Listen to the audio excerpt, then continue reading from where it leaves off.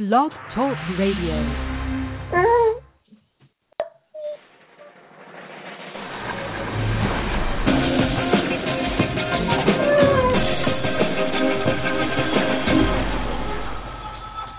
Just add the dog. Uh-oh. Hello, everybody, and welcome to RU Instant Reaction Review. I am your host, RUScreening.com's own Mark Eastman, and with me, as always, is co-host extraordinaire Shane Leonard. Hello. And this week, we are completely throwing you a loop. Yeah. Because the show actually says Walk Among the Tombstones. And at the last second, we switched that. I didn't even have time to change the show on Blog Talk Radio or anything, but we switched over to the Maze Runner, and not for any real, draw we had to it or anything. It's not like suddenly we were in love with the movie and had to see it, but it turned out it started crushing in a weird. I didn't expect it to. I didn't either. I didn't expect it to go nuts. I mean, I knew people were going to see it. Yeah, I knew. I really thought they were going to be about Eve. Yeah, it's like the whole adult dystopia thing, even though it's odd for a dystopia at all. But I knew people were going to see it, but it just kind of really took off Thursday and Friday, and even I heard later on Saturday that it's doing really well. So we were like, we'll just flip it. We're doing two movies anyway this week, so we might as well just switch it. Right. So the other movie we're doing is This Is Where I Leave You, which I think is not completely expanded yet. It's a lot of places, but it's not. It's not wide out there, which is strange. It was odd that we got it. We often don't until it goes crazy wide. But it's a movie that's getting weird press. So I'm really glad we did this one, just because all the Metacritic and Rotten Tomatoes so far, anyway. Yeah. People are oddly not loving it. I mean, even if it wasn't that good. Right. I mean, we don't necessarily need to give away what we think about it or whatever quite yet, but even if it was only kind of average, you would think it would get average plus. Right. Just 50s, for all the people who are in it and everything. And I mean, unless it was, awful or something. But but I don't know. The critics seemed a little strangely low on it to me. Anyway, before we get to either of those movies, I was going to run through just some quick thoughts on shows that are coming up, because this is the week. This is it. This is when it's starting. Although, just like the last couple of years, there is kind of this odd to me, but I guess it's just not odd anymore, this odd sort of stepping out of shows as they get released. Not everything hits the same week. It's not like the 1 week. It's some shows have to wait for The Voice to be over. Whatever it is. There's some shows that don't hit until the first or second week of October. There's shows that are already slated for the first week in November because whatever other things that they're doing, or whatever football things that will take over for that, or whatever happens in the schedule. It's kind of weird. It's it's not that long ago that it used to just be that's the week, man. Boom. And maybe you'd have one show was held back a little later or something like that. But so in the whole list of shows, there's a lot of stuff that starts this week, and also in the strange way things happen for the last couple of years, and it's moving more and more towards this, I guess. You can already see most of these shows. You can go to abc.com or abc.go.com, whatever, and you can see the pilots for several shows. They even have a weird thing The Mysteries of Laura was on last week, but it doesn't really start until this week. But it's the same episode. It's the exact same thing. It's the special preview. It's not that we're starting it. No. It's the special preview where we're going to show you the pilot an early week and then show it to you again the regular week. Yeah. Anyway, so like I said, a lot of these come out, but some of them, you're going to have to wait a little while for, and some of them are pretty good. But what's weird? Just to quickly interject, because a lot of people know, and we've talked about it before, about how pilots and TV series and things happen, and they have, this time where there's a bunch of pilots filmed, and then they only choose like a handful, and then those get greenlit, and then on and on. It may not be too far away where they realize that they can recoup some money, all pilots up, and then getting votes and being like, look, we were never going to pick that, but that's a big hit with the. Well, I wonder how far away we really are. That's the Amazon thing, right? So exactly. Everybody might start doing that. It would be interesting because there's a lot of pilots sometimes that you hear about, and at the end of the year you hear that blacklist for screenplays, films that didn't get made, got optioned, and some of them sound awesome, and you're like, God, get on that. And every once in a while, one gets so much push. Now people are even pushing that fact. Like once it does, then after the fact get picked up, and then they actually promote it as a blacklist. This is the blacklist movie, film, whatever. So, but it will be interesting because that's and I'd be okay with that. That's I'd like to watch a lot of doing it. There are a lot of pilots that don't get picked up for a lot of reasons that I think are really interesting. It was actually really cool to watch through some of those Amazon ones. Yeah, and then you go, oh well, I guess I'm never going to see that because you can't get too invested in it. But anyway, right. Anyway, so the big thing for sure is Gotham. Yeah. That's like the season's like it show, the one to watch, and it's kind of like last year there was Agents of S.H.I.E.L.D. Mm-hmm. And I think Gotham is probably going to go in kind of a similar fashion. Like, actually, Agents of S.H.I.E.L.D. started out a lot lower than I thought. Yeah. People, when that first came out, it wasn't getting the ratings. Right. And ABC just didn't care. And they were like, let it go for a while. And it kind of started picking people up. And, even now, even at the end of last season, it only had okay ratings. Yeah. It's not. It definitely dipped, and then it came back up again. It was a real roller coaster ride. Right. And it wasn't. It never got tons, but it's one of those things where they don't really care. Right. Yeah. They do so much cross promoting in the show, and they can tease you on whatever's going to happen in the Avengers or God knows what, and they can sell more toys. Who know? I don't know what the thing is, but they just don't seem to care if it doesn't. Right. I mean, I guess if everyone bails, then they're going to go, fine. But but it doesn't have the greatest ratings. But it's still it's one of those shows that it manages to get people talking about it a lot, even if it's not getting the ratings. Right. And so that's all that matters. And I don't know. And I think Gotham's going to start off a lot better. Because, I don't know, it's just like the hype machine is insane for this. And it's actually pretty good. Yeah. It's kind of weird, and it's a weird thing. You can go to artyscreening.com, see all the reviews for all these shows and everything, and get the whole story. But it's kind of weird because it's just odd that it's a prequel. Right. And we have all these things happening, but then the show wants to be very tense about a lot of stuff. Right. Except you go, well, but wait, I know that to happens, him, right? Yeah. Or you've got the Penguin, is in danger, right? Pretty sure he's going to make it out. You're like, but wait, how invested can I be in the tension of the show? I don't know, but anyway, Donald Logue's in it. He's awesome. Yeah, and Ben McKenzie is so far not too bad. I would say he's not fantastic, but he might get better a few episodes in or whatever. Right. But Donald Logue is really cool to watch. Anyway, that doesn't even need me to sell it anyway. Another show coming on CBS called Scorpion, and it's a show about geniuses and the group of geniuses who, I don't know. It's a little weird because it looks like it might be okay. It doesn't really have any big names in it, though, drawing people to it. Yeah. And it's very similar to a lot of other shows that didn't get very far.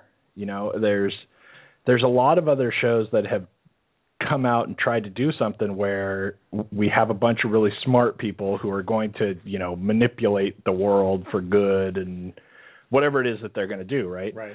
And it just doesn't seem to work, and it doesn't get a lot of people, and those shows are still not on. Right. I mean, they don't make it. And this one is, again, it's kind of the same thing. We've got the genius math guy, and we've got, whatever, all these high IQ, rebels, I don't know. And they get sucked into working for the government and, whatever. But it's going to be tricky, and it's probably going to be all up to what time slot it's in. and if people are available, from whatever other thing they want to watch. Right. But that one too is kind of okay, but that's a show where it's going to depend on what happens a few episodes in. And there are a lot of shows, I was just going to say, when it figures out what to do with its shtick, right? Yeah. There's a lot of shows this season where that's the thing, you know? Because now there's so many shows coming out where it's all about our little gimmicky premise for starting the show. Right. But then you have to keep going, right? You have to keep doing something else, and they're all going to come down to how they deal with the fact that the show's still on, and which way that goes. Like, two good examples of that are ABC's got Selfie, which everyone has heard about and seen, and you can see that one online already, and Manhattan Love Story, which I don't think you can see the pilot for that yet online, but I could be wrong about that, but I haven't seen it. I haven't seen it online. Right. And so Selfie is the one where you've got Kristen Gillan from Doctor Who, and she's like this self-absorbed famous for being famous person, right? Yeah. Who's on Twitter and Facebook, and she's got 10 kajillion likes or whatever. Right. But she's a horrible person. Right. And it's basically the Pygmalion. It says it says based on My Fair Lady, which I find annoying because because My Fair Lady's kind of based on other things. Right. I just think it's strange really that they would say that, but anyway, so it's the whole like remaking her into a person, and it's kind of cute, I guess. Yeah. I'm not sure how people are going to react to that. Yeah. Manhattan Love Story, on the other hand, is a show that it's a little high concept, and so it kind of depends on how they're going to play out like their shtick, and if it's like still funny 5 episodes in. Because the whole thing is it's these two people who start dating, and we just kind of watch their dating life, but it's like we hear their thoughts all the time. Yeah. So they go out to dinner, and they're talking to each other, but then you just always are almost constantly hearing like this voiceover of whatever the person's thinking, Yeah. And so they sit down. On the trailer you can see like they sit down, and he says something about like seeing her cleavage or something. And he's like thinking to himself, like, okay, but you can't just keep it in the peripheral vision. Like you can't look right at it. Something stupid. And then they cut over to her, and she's like going, does he really think that I don't know that he's just looking at him? Right. So you've got a whole show of that though, right? Yeah. Now it could be kind of interesting. Like that example is not selling it real well, probably. No, but because that sounds very typical. That's not funny. That sounds very typical. Hopefully but it's got potential to like do something, but the problem is that can you keep that up in a way that people want to watch for a really long time, or are you just going to get kind of lost, in your gimmick? And, who knows? Right. It kind of looks okay, but I don't know.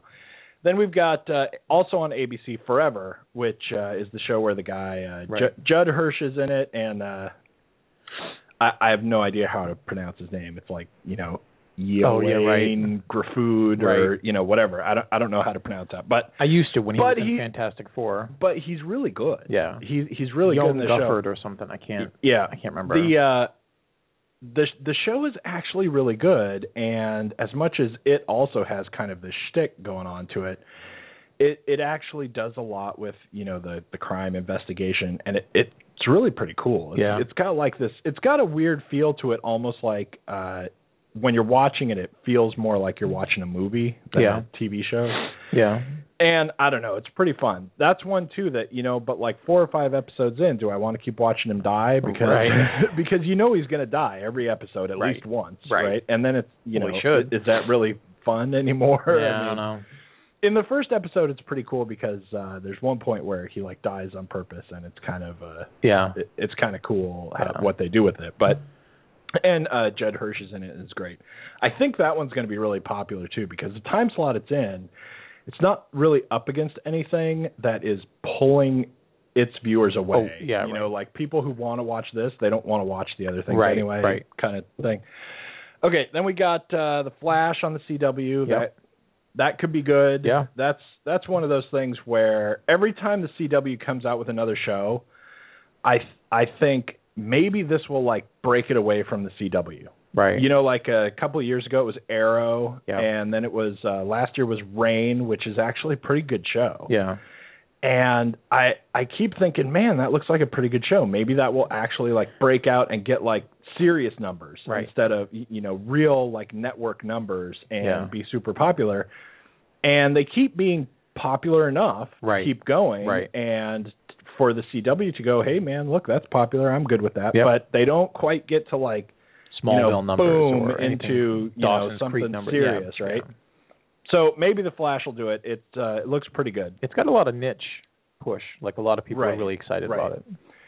And let's see. Then we got Mysteries of Laura, which I hate. Yeah. Right. Or at least I very seriously don't like. It really has to improve. It's this weird, you know, dramedy thing where it's trying to be really funny, but it's, you know, it really oversells all this stuff, and I don't know. It's in that area of, you know, once you're on a really popular show, man, it's hard to get that next thing going, you know? Right. And as all of the people on Friends can attest. Right. I mean, like Matthew Perry's had like 3 other sitcoms. Lot of stars, like none of them can get a foothold. And actually a couple of them were pretty good. Yeah. But, you know, I don't know what it is. Like people just tune in and they watch it for a while and they go, nah, I want to watch Friends. Right. And it reminds them too much, maybe. I don't know. Anyway, I think that's one where it might get a lot of people though. Yeah. And it's kind of, you know, it's silly and often really goofy, and it's hard to get your head around all the different things it's doing. Yeah. You know? And at the end of the first episode, I suspect that, and this has already been on too. Like I said, this was already aired. I don't know what the numbers did for that airing, but it officially starts like this Wednesday. Right. But I think the end of the pilot may kill that show altogether. Yeah. Because once you get to the very end and we solve the crime, it's like really all of a sudden, little did you know you were watching Scooby-Doo. Right. And it's like a totally goofball. People miss Scooby-Doo. So I don't know. Maybe it'll be good. Yeah.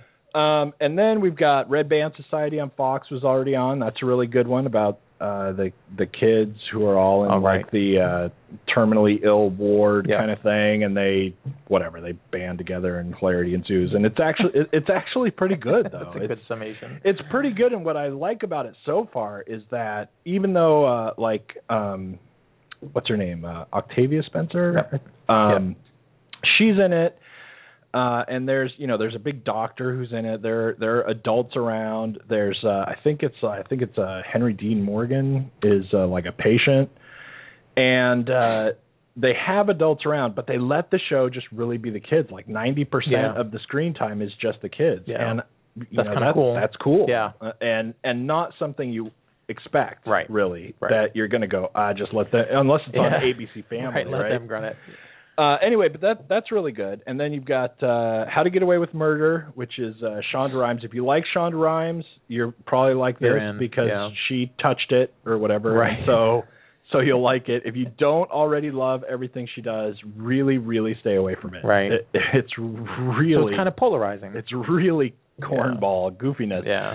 But it's on, I think it's Thursday, it's on ABC's Shonda Rhimes night. It's like that night is Grey's Anatomy, Scandal, and then this. Right. Like all in what That's you're true. I forgot about man. That. Yeah. Anyway, I don't know. I think, don't let that be, maybe I'll try Shonda Rhimes out. You don't want to go start watching the show, I don't think. Then we got Bad Judge and A to Z are on NBC. They're in a block, right? Yeah. Bad Judge I don't get at all. I don't get even making it in theory. Right. Because it's a bad movie that no one watched. Right. Let's make a TV show. Right. I don't know how we make that jump, but actually I can't remember the star's name off the top of my head. But people like her. Yeah, because she was on like that Private Practice, and she's been around. People like her, so that show might get enough people, right? Just because they want to watch her. Yeah, and she's not necessarily bad or anything. The show's just goofy. I mean, it's just I don't know. I mean, it's supposed to be goofy too, so it's not like I'm bagging on it, right? Right? You're not giving it a fair shot. It's doing it exactly right. I just don't know that one's going to make it. Yeah. And that leads to the A to Z show. Right. which they're back to back.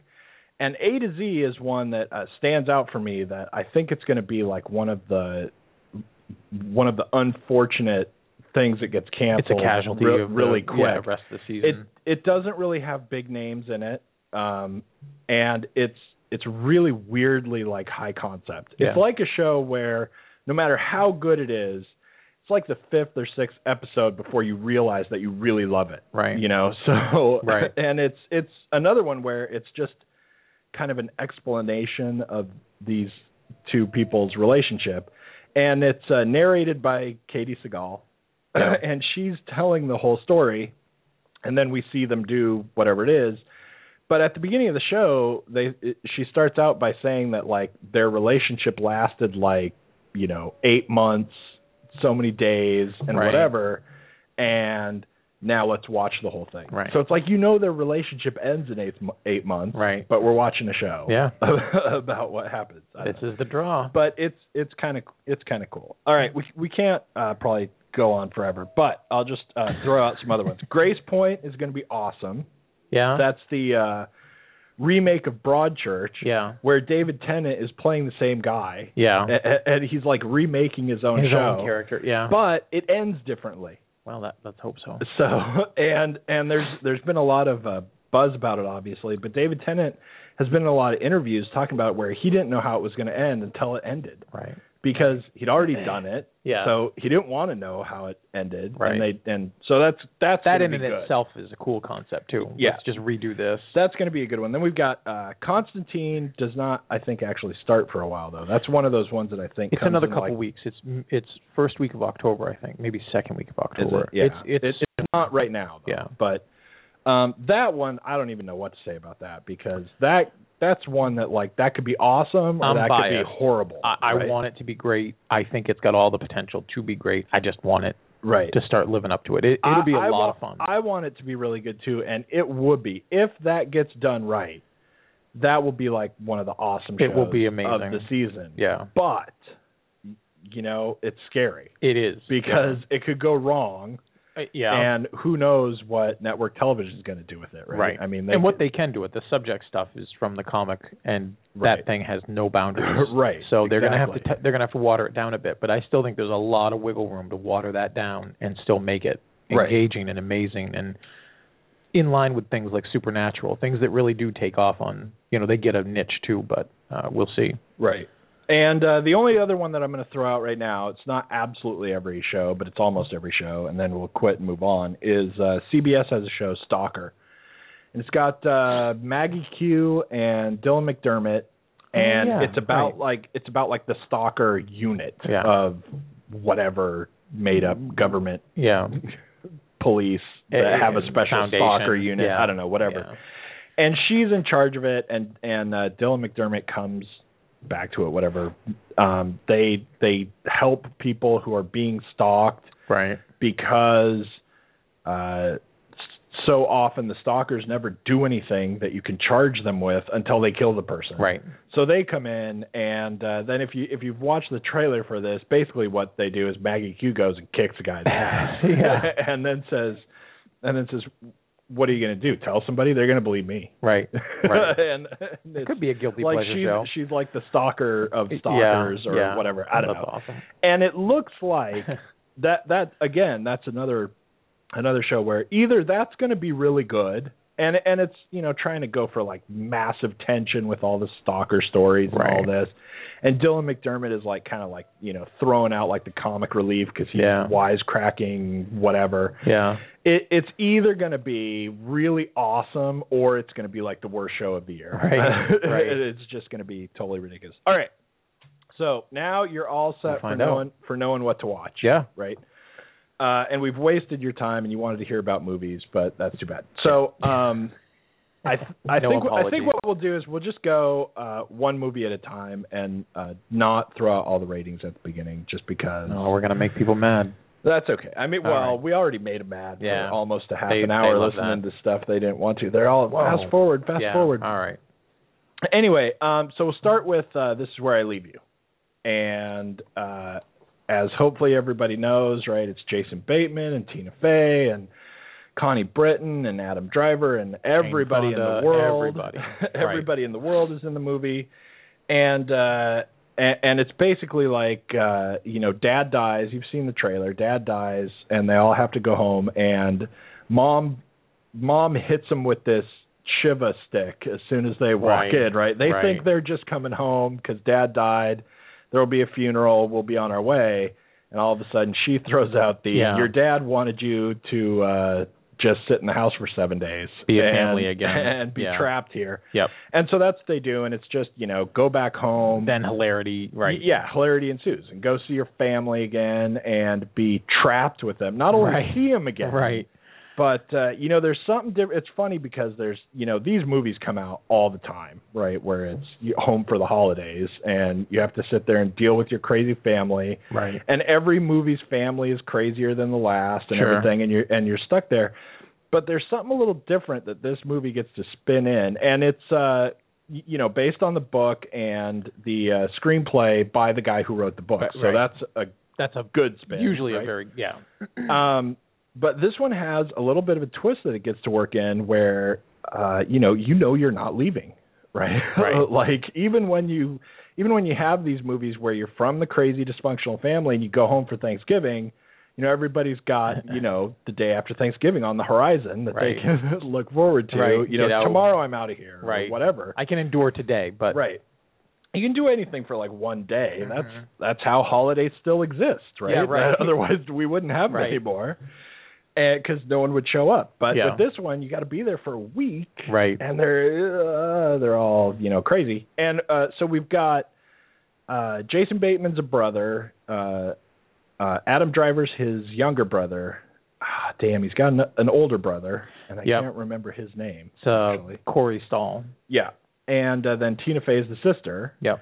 And Dad has a sporting goods store, and older brother runs it, or I don't know. In the will, he splits it up so that older brother gets 50% of the store, right, and the other three collectively get 50%. Get the other 50. And Adam Driver wants to work there, and as if we didn't have enough problems, with all of the, Adam Driver is the kind of stereotypical, kind of loser, free spirit, youngest son, kid, right? Who shows up with Connie Britton, who used to be his therapist, and like I said, hilarity ensues. Right. So now, like we said, this one's not doing real good on Metacritic. This was getting, it was a 44 on Metacritic, and it had 37 reviews, which it was slightly lower than that when I saw it before, but that seems really low. And I don't know what it is with this movie, but it's, as soon as there are too many stars, like the movie has to be even better just to get like 5 out of 10, right? I mean, it's like if there's too many people involved in it, then you are constantly reading critics going, with this cast, then blah, blah, blah. And this should have been like the next greatest movie ever. Right. And I don't know, they seem a little skewed to me. Yeah. So anyway, I give this one an 8. Yeah. And I'm sticking with that. I was about 8.5. I liked it a lot more than I thought I was going to, even though, this was a really funny, and we're going to get to all of it, but this was a really funny week for us for the films. We knew we were going to see more than one because all of a sudden 3 films opened right away. And when we were talking about it, I just remember thinking, well, pick your poison. Every single film is a trope. We've got the family dramedy, holiday hilarity that we're going to get, and that's going to be like every other family drama, comedy, holiday hilarity thing that we've ever seen. Right. This is, and plus that comes out every year. And it does, and it's right around, it's a little bit early. It seems like it's right after October, right near Thanksgiving that you start pulling for those things, but that doesn't make it a bad draw. And then there's the, Walk Among the Tombstones, which I thought was just more Liam Neeson doing Taken 3, or someone's going to get their ass kicked, and it's going to be Liam Neeson doing it all by himself. And, and then we're going to, that's cool. Then we're going to have the Equalizer, and that's just and that's 5, the same thing, and then there's the Maze Runner, which is another young adult dystopia. I mean, so I was like, look, I'm going to see all these. We might as well pick the 2 that look the best for the show. And when we decided to do this one, I didn't even see this one. And when you told me, I got really excited because I'd wanted to see it for a while. I thought the trailer looked good, and I like all the cast. Right. I had a blast with it. I think there are times where it felt just a little disjointed, maybe a little like it was forcing things in situations just a little too hard, and it came off a little contrived. But for the most part, watching everybody contribute, and it wasn't like, oh, you really wanted a Tina Fey movie and she's only in it for 10 minutes. I mean, everybody's pretty much in there for the long haul with each other. And everybody's doing exactly what they're supposed to do, right? To do. It's not like, a lot of different versions of this film have 5 minutes or so where Tina Fey gets some special stuff written for her where she can be really funny. Where she can just throw out some other, like, funny... write something in for her. And this movie doesn't have that, which, probably the result of the screenwriter being the guy who wrote the novel. The problem I had I wanted to rate this higher. I actually, you know what? I think probably, not just because it's what you're at. 8.5 is probably too high. Right before we said that, I'm like, I'm pretty solid, more than 7, but probably just only 8. Right. I mean, it was really enjoyable, and though we didn't laugh out loud at all. Right. Well, I mean, I snickered because there were a couple just ridiculous things, but I thought it was very funny, very sharp. Well written, but I saw it all coming. The funny thing, is what I was just going to say is that it is funny. Yeah. But also, it's not funny. Right. At all. Right. It's not. It's a different comedy. Right. It's almost like kind of British comedy. Yeah. Where it's.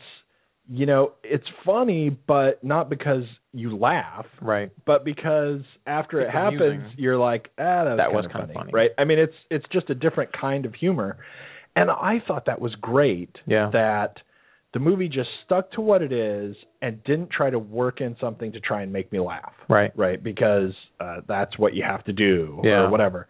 The problem that I had, and I had a lot of fun with this too. The problem that I had with this was there was a lot of this movie where, and I haven't read the book, but I didn't either. It seems like there's a lot of parts in this movie where what's really good about the book is a lot of Jason Bateman thinking, right? And it doesn't show up in the movie because it can't, right? And you do the best you can, and I mean, I guess. Theoretically, we could have him talk to somebody and say those things or whatever. Yeah. But there's a lot of him, and I'm thinking probably actually Tina Fey too. Yeah. Where they're just sort of, she's thinking about Timothy Olyphant. Yeah. Or whatever. Right. There's the guy who lives next door who Tina Fey was dating him, obviously, at one point, and there was a car accident, and he ended up with brain damage, and now he can't remember stuff, and he's a mess. And she's moved on to her other and regretted it, and comes back, and she's got this husband who's an asshole, and she's got a kid, and all that. And there's the sitting out on the roof and everything, where I feel like there's a lot of stuff that made the book work really well. Yeah. That we didn't actually get, but you get the hints where it's out there somewhere. So if you read the book, it's probably great. It's probably filling. Then you just have it, right? Yep. But then when we get to the end, it's kind of like you don't quite get the payoff. Yeah. Because when you get either to the end where Mom's secret is revealed or whatever, right, or you get to the end where Tina Fey is kind of not deciding what to do with their life, or when Jason Bateman, finally drives to Maine, which was cool. Yeah.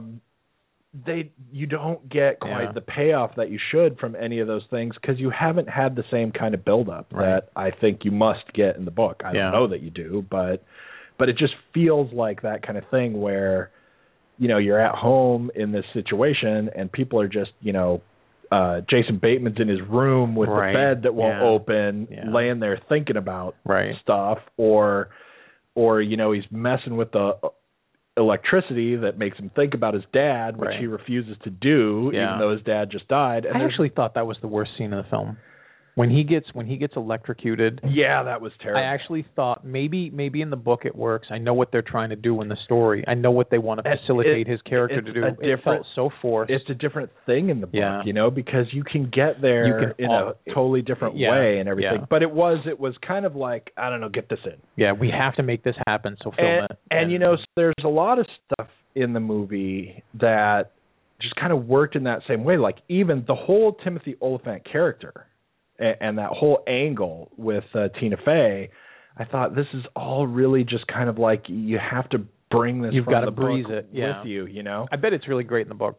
Right. Because it seemed like a really interesting and set of characters yet and it's still really good. Yeah. It's just that it's not bad. It's like feels 8 versus like right. 9.5 or something, right? And if you could actually get all of that real, I guess, entry into the emotion that these people are supposed to be having, except and then at the end, all those things would be big, right? Right. And what really kind of sealed it for me is when he turns off and goes to Maine, because when it happens in the movie, you're just kind of like, nah, all right. I mean, we were talking about going to Maine and everything, and at the end of the book or the other movie where you really do it, that should really hit you. Right. That should be like a big deal. Right. And it's just kind of like, well, he said it before, so obviously he's going to do it now, And his character is built up to be the guy that doesn't want any complications. He stays the course. He does the average expected thing. And that is both a metaphor. He's on the highway, even though he just boosted a car, but he's on the highway. And he's got a choice, and we know as soon as it comes up, I'm like, that's no choice. I know this one. Right. I thought it was a lot of fun. There were times where it made me feel like I was watching films like Beautiful Girls or Garden State, which is kind of weird, but it had like this aesthetic and this maybe pacing to it that felt very similar. I thought in a lot of ways that it was going to be better received. Not that I care, because I'm going to feel about how it, the way I want. But it seems like it's almost in this sweet spot. But I see now it maybe is in a spot that isn't quite as convenient, where you want to go see something a little raunchy. You don't really want to have The Hangover. You want something you can sit with your grandmother and watch something. And this is it. Like, this is just raunchy enough to be funny and filthy, but not obscene or embarrassing. But it's still very Jane comedic. Fonda, so it's okay. Right, too. And then again, it's got like validators in it, And when we were watching at one point, I actually thought this would have made a really good TV series. Even though I know Jason Bateman probably doesn't want to be the star in another TV series about a dysfunctional family where everyone's goofy and he's the lone wolf of he just did that for years with Arrested Development. But it was so much fun. It was so easy. It was really just like comfort food. I just had so much fun watching it, and I believed every single one of these characters were really a family, and that they truly loved each other, and in the next instant could be at each other's throats, throwing punches and breaking glasses. I believed all of it. Right. And even the sensational stuff where Jane Fonda has to do a lot of really weird, almost sight gag stuff, I bought it. I believed it. I was on the hook. Yeah. I thought it was a really fun time. And I don't really get why people are bagging on it so much. I don't know. I really don't. And, even stuff, I rated a little bit higher than maybe I might have otherwise, just because of the things that it has built into it that should suck. Yeah. And don't. There were a fair number that could have just gone easy. Yeah. Right. That this, there's another version of this movie that's like Lifetime Movie Network movie, and it's horrible, and all the same stuff happens. Yeah. Except that they do it differently, and they have people who can't sell it. Because even like there's a part where Jason Bateman is staying down in the basement of the house, right? Because whatever other brothers and sisters and whoever's coming, and he didn't bring his wife, right? And so he's on like this pull-out couch thing that's wedged in a spot in the basement because you can't move anything. No, because there's just stuff everywhere. That it won't even open all the way, and he's supposed to sleep in there and everything. And his older brother's wife comes down, who like they've been trying to get pregnant forever. Now all of a sudden it comes out. I don't want to spoil things, but it doesn't really matter. But, that Jason Bateman's wife, who he's leaving, at the beginning anyway, and no one knows, is pregnant, and so his brother's wife, who's been trying to get pregnant forever, comes downstairs and like starts like making a move on it. Like she's lost it now, and she's just like, impregnate me. Right. And I was watching that going, this should be like the dumbest thing I've ever watched. Right. This should be horrible. Yep. Scene of just garbage. Yeah. Like, I don't know what else to do script writing. Yeah. Where you throw it out. And yet it totally worked. Yeah. And I like believed it happened. And it's like you can watch it and go, I believe this happens. And yet at the same time, that would never happen. Right. And yet, you watch it and you buy it because they're just selling it. They sell it great. I mean, and there's several scenes like that that are same kind of stuff where these little moments that are going to screw with everything, where that sets you up for they get to have the big brawl in the front yard. Right. Yeah. Where it's like you come back home and now all of a sudden we're all 15 again in the front yard beating each other up because you stole my comic or whatever. Yeah, whatever you did. And I totally bought all of it, and it was really fun. It's very like low key though. Yeah. It's like it's real passive. Even when you're sitting there, and I liked that because movies do not often dare to do that. And it was kind of, even when you're sitting there going, this is really good, you're still just kind of going, this is really good. You're not going, woohoo, this is awesome, or, whatever. It's like everything happens very like low key. And I'll tell you too, I liked this movie even more. I liked it more than I thought I was going to, even though, I had fair expectations for it. Yeah. But like you said, it's the same old ride we've been on. I didn't see a new thing. Right. So I didn't think, that it was going to blow me away or anything. But I also liked this movie better than I thought I was going to like it after like the first half. Yeah, me too. And I liked the first half. Right. It was okay, but going through the first half of the movie, I kind of was just going, well, okay, yeah. Right. Of course, you're this person. This is all right. This is what's happening. Yeah. And then it actually kind of like pulled me in more and more as we got to more stuff happening and getting deeper into the the more we got to see characters be who they were, it was really engaging. There were a couple little things I wish they had done different, but they're so tropish. Like of course Jason Bateman's wife is screwing his boss, who happens to be a shock jock. Right. And I like Dax Shepard, but I often see him do the exact same thing in every movie that he's in, and he felt a little out of place, even though he's there for certain scenes to happen. There was also the girl who had remained there that was like his love interest when he was home. Oh, right. Yeah. And she seemed very just stereotypical. Like, I'm just going to have her spin. She was a big ice skating fan. Right. All we're going to do is have her spin in circles because we need a scene later with them laying on the ice because that's like Eternal Sunshine of the Spotless. You know what I mean? Right, like, right. She was the most interesting person they didn't do a thing with. We've rented this ice rink. Right, and we're going to use it. And we're going to get something out No, of it. I thought she was really interesting for motivations, but she's not the family, so I get that she's not really going to take any spotlight, but she was really underused. But even still, I loved all the scenes with everybody doing things because no matter what actor it was, they were really honest. Right. Like there's that moment where Connie Britton says, "Look, I think you're going to have your brother's. What are the odds he's cheated on me when I've been home?" Right. And he looks at her and he's just like, "Really good." Right.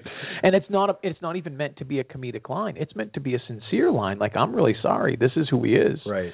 And it works. And those moments later where Tina Fey, who I felt in a lot of ways kind of stole this movie almost from everybody except Jason Bateman. That guy's got great gravity on the screen. But just all of her subtle things when she was just telling the truth about, Timothy Olyphant, her guilt and her regrets. And when she goes to him and says, "Do you hate me?" And he's just like, "I'm crazy, but I'm not that crazy. No, never." Right. That's a really touching moment. Right.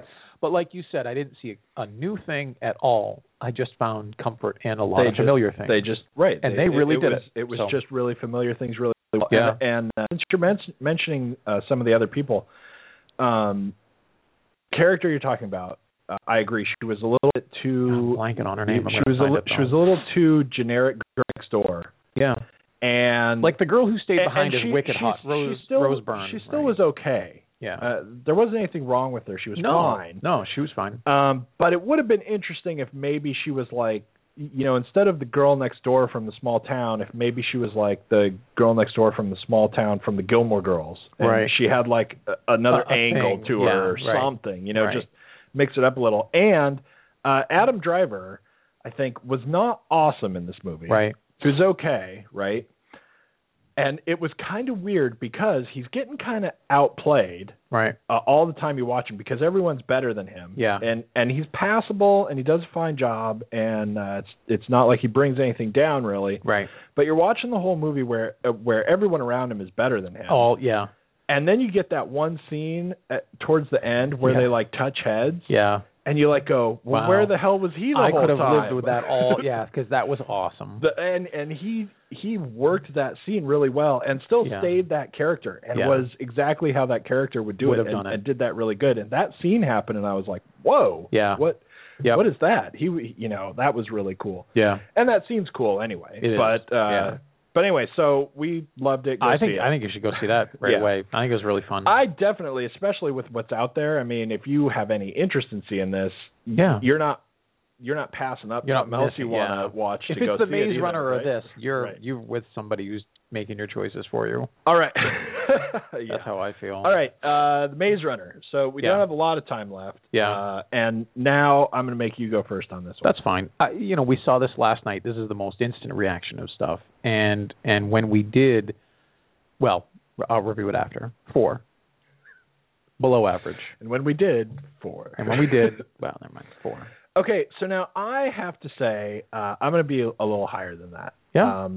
I have to say, before I even say the number, I have to say, God. I ran to the number. I could have kept going. If this movie did not take like the last 20 minutes to just fly wildly off the rails, I would have been way higher. Yeah. Because for a while, I was actually just going, I don't know, what's wrong with this? My feeling is I was on board with it for maybe the first hour. Right. I really had a lot of fun with it. I'm going to give it 5.5 because it was at least fun enough while it was fun. Yeah.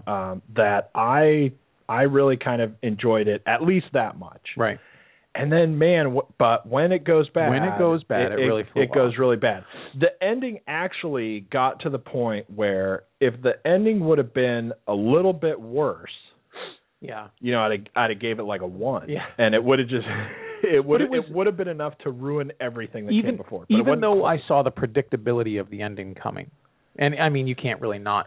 I didn't because really? it was so stupid that how would you predict that? I mean, I kind of felt like for the last 45 minutes it had degraded into that kind of was stupidity. predicting something better was coming. Well, I was hoping, at least something that made sense. When it first starts, and I haven't read the book, you haven't read the book. We're basically watching a bunch of films that are tropes that we haven't read the books for this week. But when I hadn't read the book, when the film starts and it starts doing its stuff, It does a good enough job at introducing a lot of people very suddenly, and the benefits of what I'm giving it credit for were there were a lot of characters who you just kind of like in an Agatha Christie moment you're like, okay, that's the rough kid, this is the shy kid. Like you really do it, but the actors that were all present seemed to be memorable and good enough in their role so that it stuck. Like I didn't have to be reminded who these kids were. One glance and I knew who they were. And there's a lot of kids very suddenly, and a lot of them were good. They're very good, except the one. Yeah. So the one jerk guy. Yeah. As soon as you see him. Yeah. Yeah. As soon as you see him, he doesn't even say anything. He doesn't. You go. That's the asshole. That's the asshole of the group. Right. Well, it actually reminded me of a bunch of different stuff where it had kind of a lost feeling to it. You know, where for the first hour they're all like, we don't know why we're here. We have no memories. You'll eventually remember your name and maybe where you're from, but this is what we have to do and work with. And in most of the dystopian stuff that we've seen lately, there's a lot of world building. Right. In this one, what I thought was really interesting is we've got a field. There's no world there's no world. Right. There's a glade. They call it the glade, but it's really just maybe 3 or 4 football fields, and that's it. Right. And it doesn't pretend to be beyond the world, beyond these things, except for this big labyrinth, this big maze. They're in the middle of a giant maze. And as they slowly reveal things, as Thomas, the main character, slowly begins realizing things and remembering things and discovering things as we discover with everybody else, it's got real fun potential for like, man, this is really kind of weird and exciting and mysterious in all the right ways.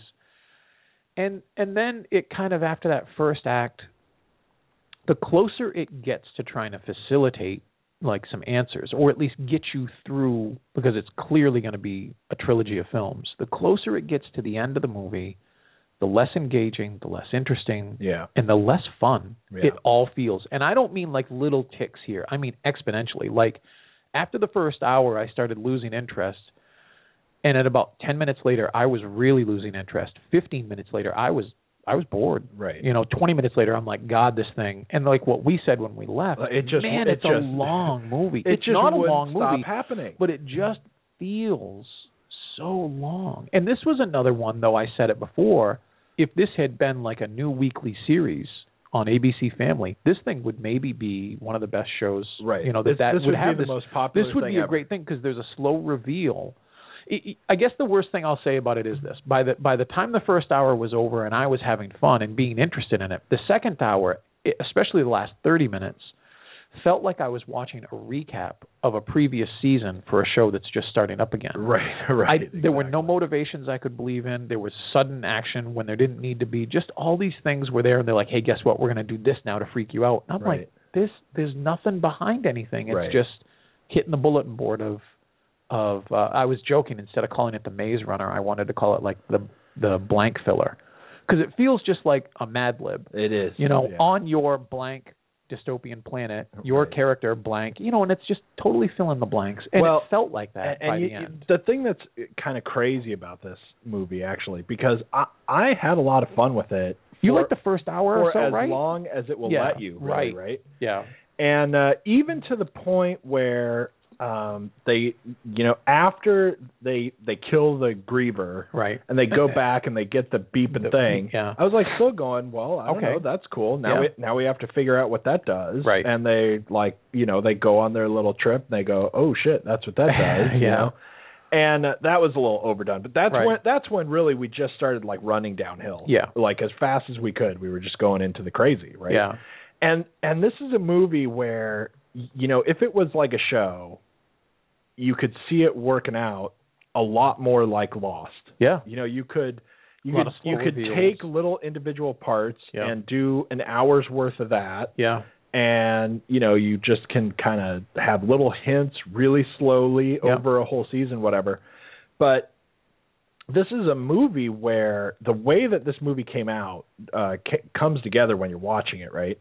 It's like it either has to pick that it's not going to have any answers, right, or it's got to completely redo what answers it has, right, because the answers are totally stupid. Yeah. Because the more you know about what's going on, because the movie builds this awesome thing just by the scope of the maze. Yeah. It's without even trying, it's like building this awesome, like you're going insane thinking about it. What could you who could have possibly built this gigantic thing? Yeah. Just for the purpose of having these kids inside it. Right. And it must be like some huge, massive awesome, meaningful thing. Yeah. And no, it's a thing that makes no sense whatsoever. And then, at the end, we like see it from the outside. They go somewhere else, whatever, blah, blah, blah happens. And, it's sort of like, aha, it was all whatever it was. Right. But it's like this whole goofy thing about studying their brains, and we have to study your brain in a way that if you have any memories, it corrupts it, but we have to like leave you out in this. It's all just total nonsense that is like just a bizarre kind of meaningless, which, we have to also create this thing so that there's like some kind of like adventure and things to be afraid of and blah, blah, blah, blah, blah, all of which could have been done for less than the, just that thing that they're in, and the whole maze with how giant it is, and all of it moves around, and it's built so that with these giant doors that, the things are like 10 stories tall at least or whatever. Yeah. It costs more money than there is on Earth to build that thing. Yeah. And yet somehow we're supposed to believe that, we got time. Let's just run this experiment. Right. Yeah. And the whole experiment that they're supposedly doing about this, theoretically solving this virus thing or whatever, which, then maybe that means nothing either. Maybe that's just all a trick too. But, they've been there for 3 years. Right. And, really? Whatever it is that you're trying to do. Yeah. If you go to all this expense to do it and it still takes you 3 years, it better be that, we're learning how to turn people into gods. Or something. Yeah. Because there's nothing worth that expense. But it's just so crazy that it builds this awesome, whatever. Like, it's like Lost. Like, if they had just done what they were doing for the first hour and just kept doing it and never had an answer, it would have been like a million times better. You'd be going, well, I would have felt like either reading the book or seeing the next installment. And at this point, I don't need either. No, who cares about anything? Like, if the new Maze Runner sequel was coming out in 3 weeks, I would be like, I hope something better is opening. I don't need to sit through that again. Right. What for sure now at the end of this is that going forward is that whatever else you're going to find out, there's no reason to believe that it will make any sense or it will have any logic to it. Well, it almost feels like it almost felt like the story, whether the book is like this or not, but the movie certainly felt like it expected you to have the same memory problems that the kids had. Right. That if you see something new and shiny and confusing in 20 minutes, you won't remember you were bored 20 minutes ago. And I'm like, oh man, really? And yet at the same time, somehow it does all the early stuff really well. And that's why I'm giving it 4 instead of really hammering it, because it's just below average. That first hour, it's an hour and 53 minutes. I'm with you. When we walked out, you're like, that felt like 2.5 hours. Right. It's and there's a lot of stuff. There's a lot of frenetic moving, but there's no involvement. I didn't have any investment in any of it. Yet that first hour and the cast, which I still think did really well, and the slow reveal of things, I was really hooked. I was having a lot of fun, and I was disappointed at how much I did. All those kids were really good. Yeah. And none of them are like really, really famous kids. Yeah. Either. There's the one kid who has been on Game of Thrones, and he was he's Ferb actually. He's on Phineas and Ferb. Right. But he was on Game of Thrones, and I can't remember what else. He was in something else that was pretty big when he was a little younger. When he was younger than that. And he could have actually been around a little more. Yeah. He could have been on screen a little more because he was really good. Yeah. But all the kids were really good, and it's not like we've just loaded this thing up with famous child actors or anything that are going to be awesome. There's just a lot of them who are really good. Especially, I'll tell you, the weirdest moment for me in the movie was that the movie was already kind of going wrong, right? And there's that Albie kid. Yeah. And I don't know who the actor is or whatever, but he's like the leader. Yeah. And so they're in this glade, and like once a month, this stupid thing comes up with a new kid who has no memories and some extra supplies. And Albie is like their leader, and he, according to the story anyway, was the first one. Right. So he was that part. He was just there by himself for a month. For a month, yeah. And that's a great reveal, too, when Newt's telling that story. Yeah. And what I think is really cool is there's this one scene where they give him the wonder drug, and he gets his memory back. Yeah. And then he wakes back up, and he won't talk, and then he's like, I remember, and blah, blah, and they do nothing with it. Right. And I think that's awesome. Yeah. And that kid did a great job he really trying to play that. And he's like, I remember, and why are you here? You were always their favorite. And yet we don't just start spelling everything out. Right. We just leave it. And like I said, if this is the utterly ridiculous, nonsensical reveal of the truth, then just don't have any truth. Don't have it. Yeah. Just don't have any truth. Just have the maze go on forever. It was disappointing. Or, we get to the part where they go, we've run the whole maze. Yeah. Just don't do that. Just the maze is infinite. We can't figure it out. Whatever, or at some point they they find another Glade. Right. But, just don't have answers. Right. Anyway. Right. So, still it was entertaining. Yeah. I liked most of it, but man, at the end it really kind of crashes. But so one to go see for sure, another one to probably avoid. Yeah. Maybe watch it when it's on HBO or something. And now I forget what's next week. Next week's The Equalizer. Right, The Equalizer. Likely. I was going to say something big's next week. So it's like we skipped Tombstones, but we'll see it again next week anyway. Because it's the same old man killing people movie, right? Yeah. That's it for us today. And, tune into the TV shows and send us a message and let us know what you think about the new series or upcoming movies or whatever. And we'll see you next week. Yeah. Thanks. Yeah, bye.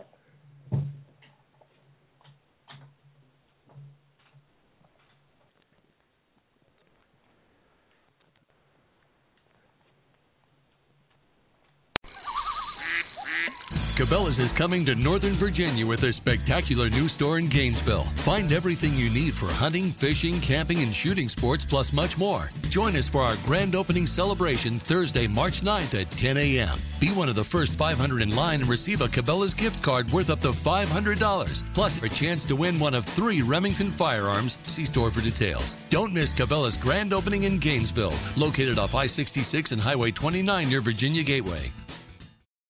Hi, this is Maury Moreland Morrison, here to tell you Geico has more than just great savings. Much more. Yes, while Geico could help you rack up more moolah faster than you can say metamorphosis, they've also been the fastest growing auto insurer for more than 10 years. That's more like it. Furthermore, Geico has fast and friendly claim service. That might seem like an oxymoron, but it's not.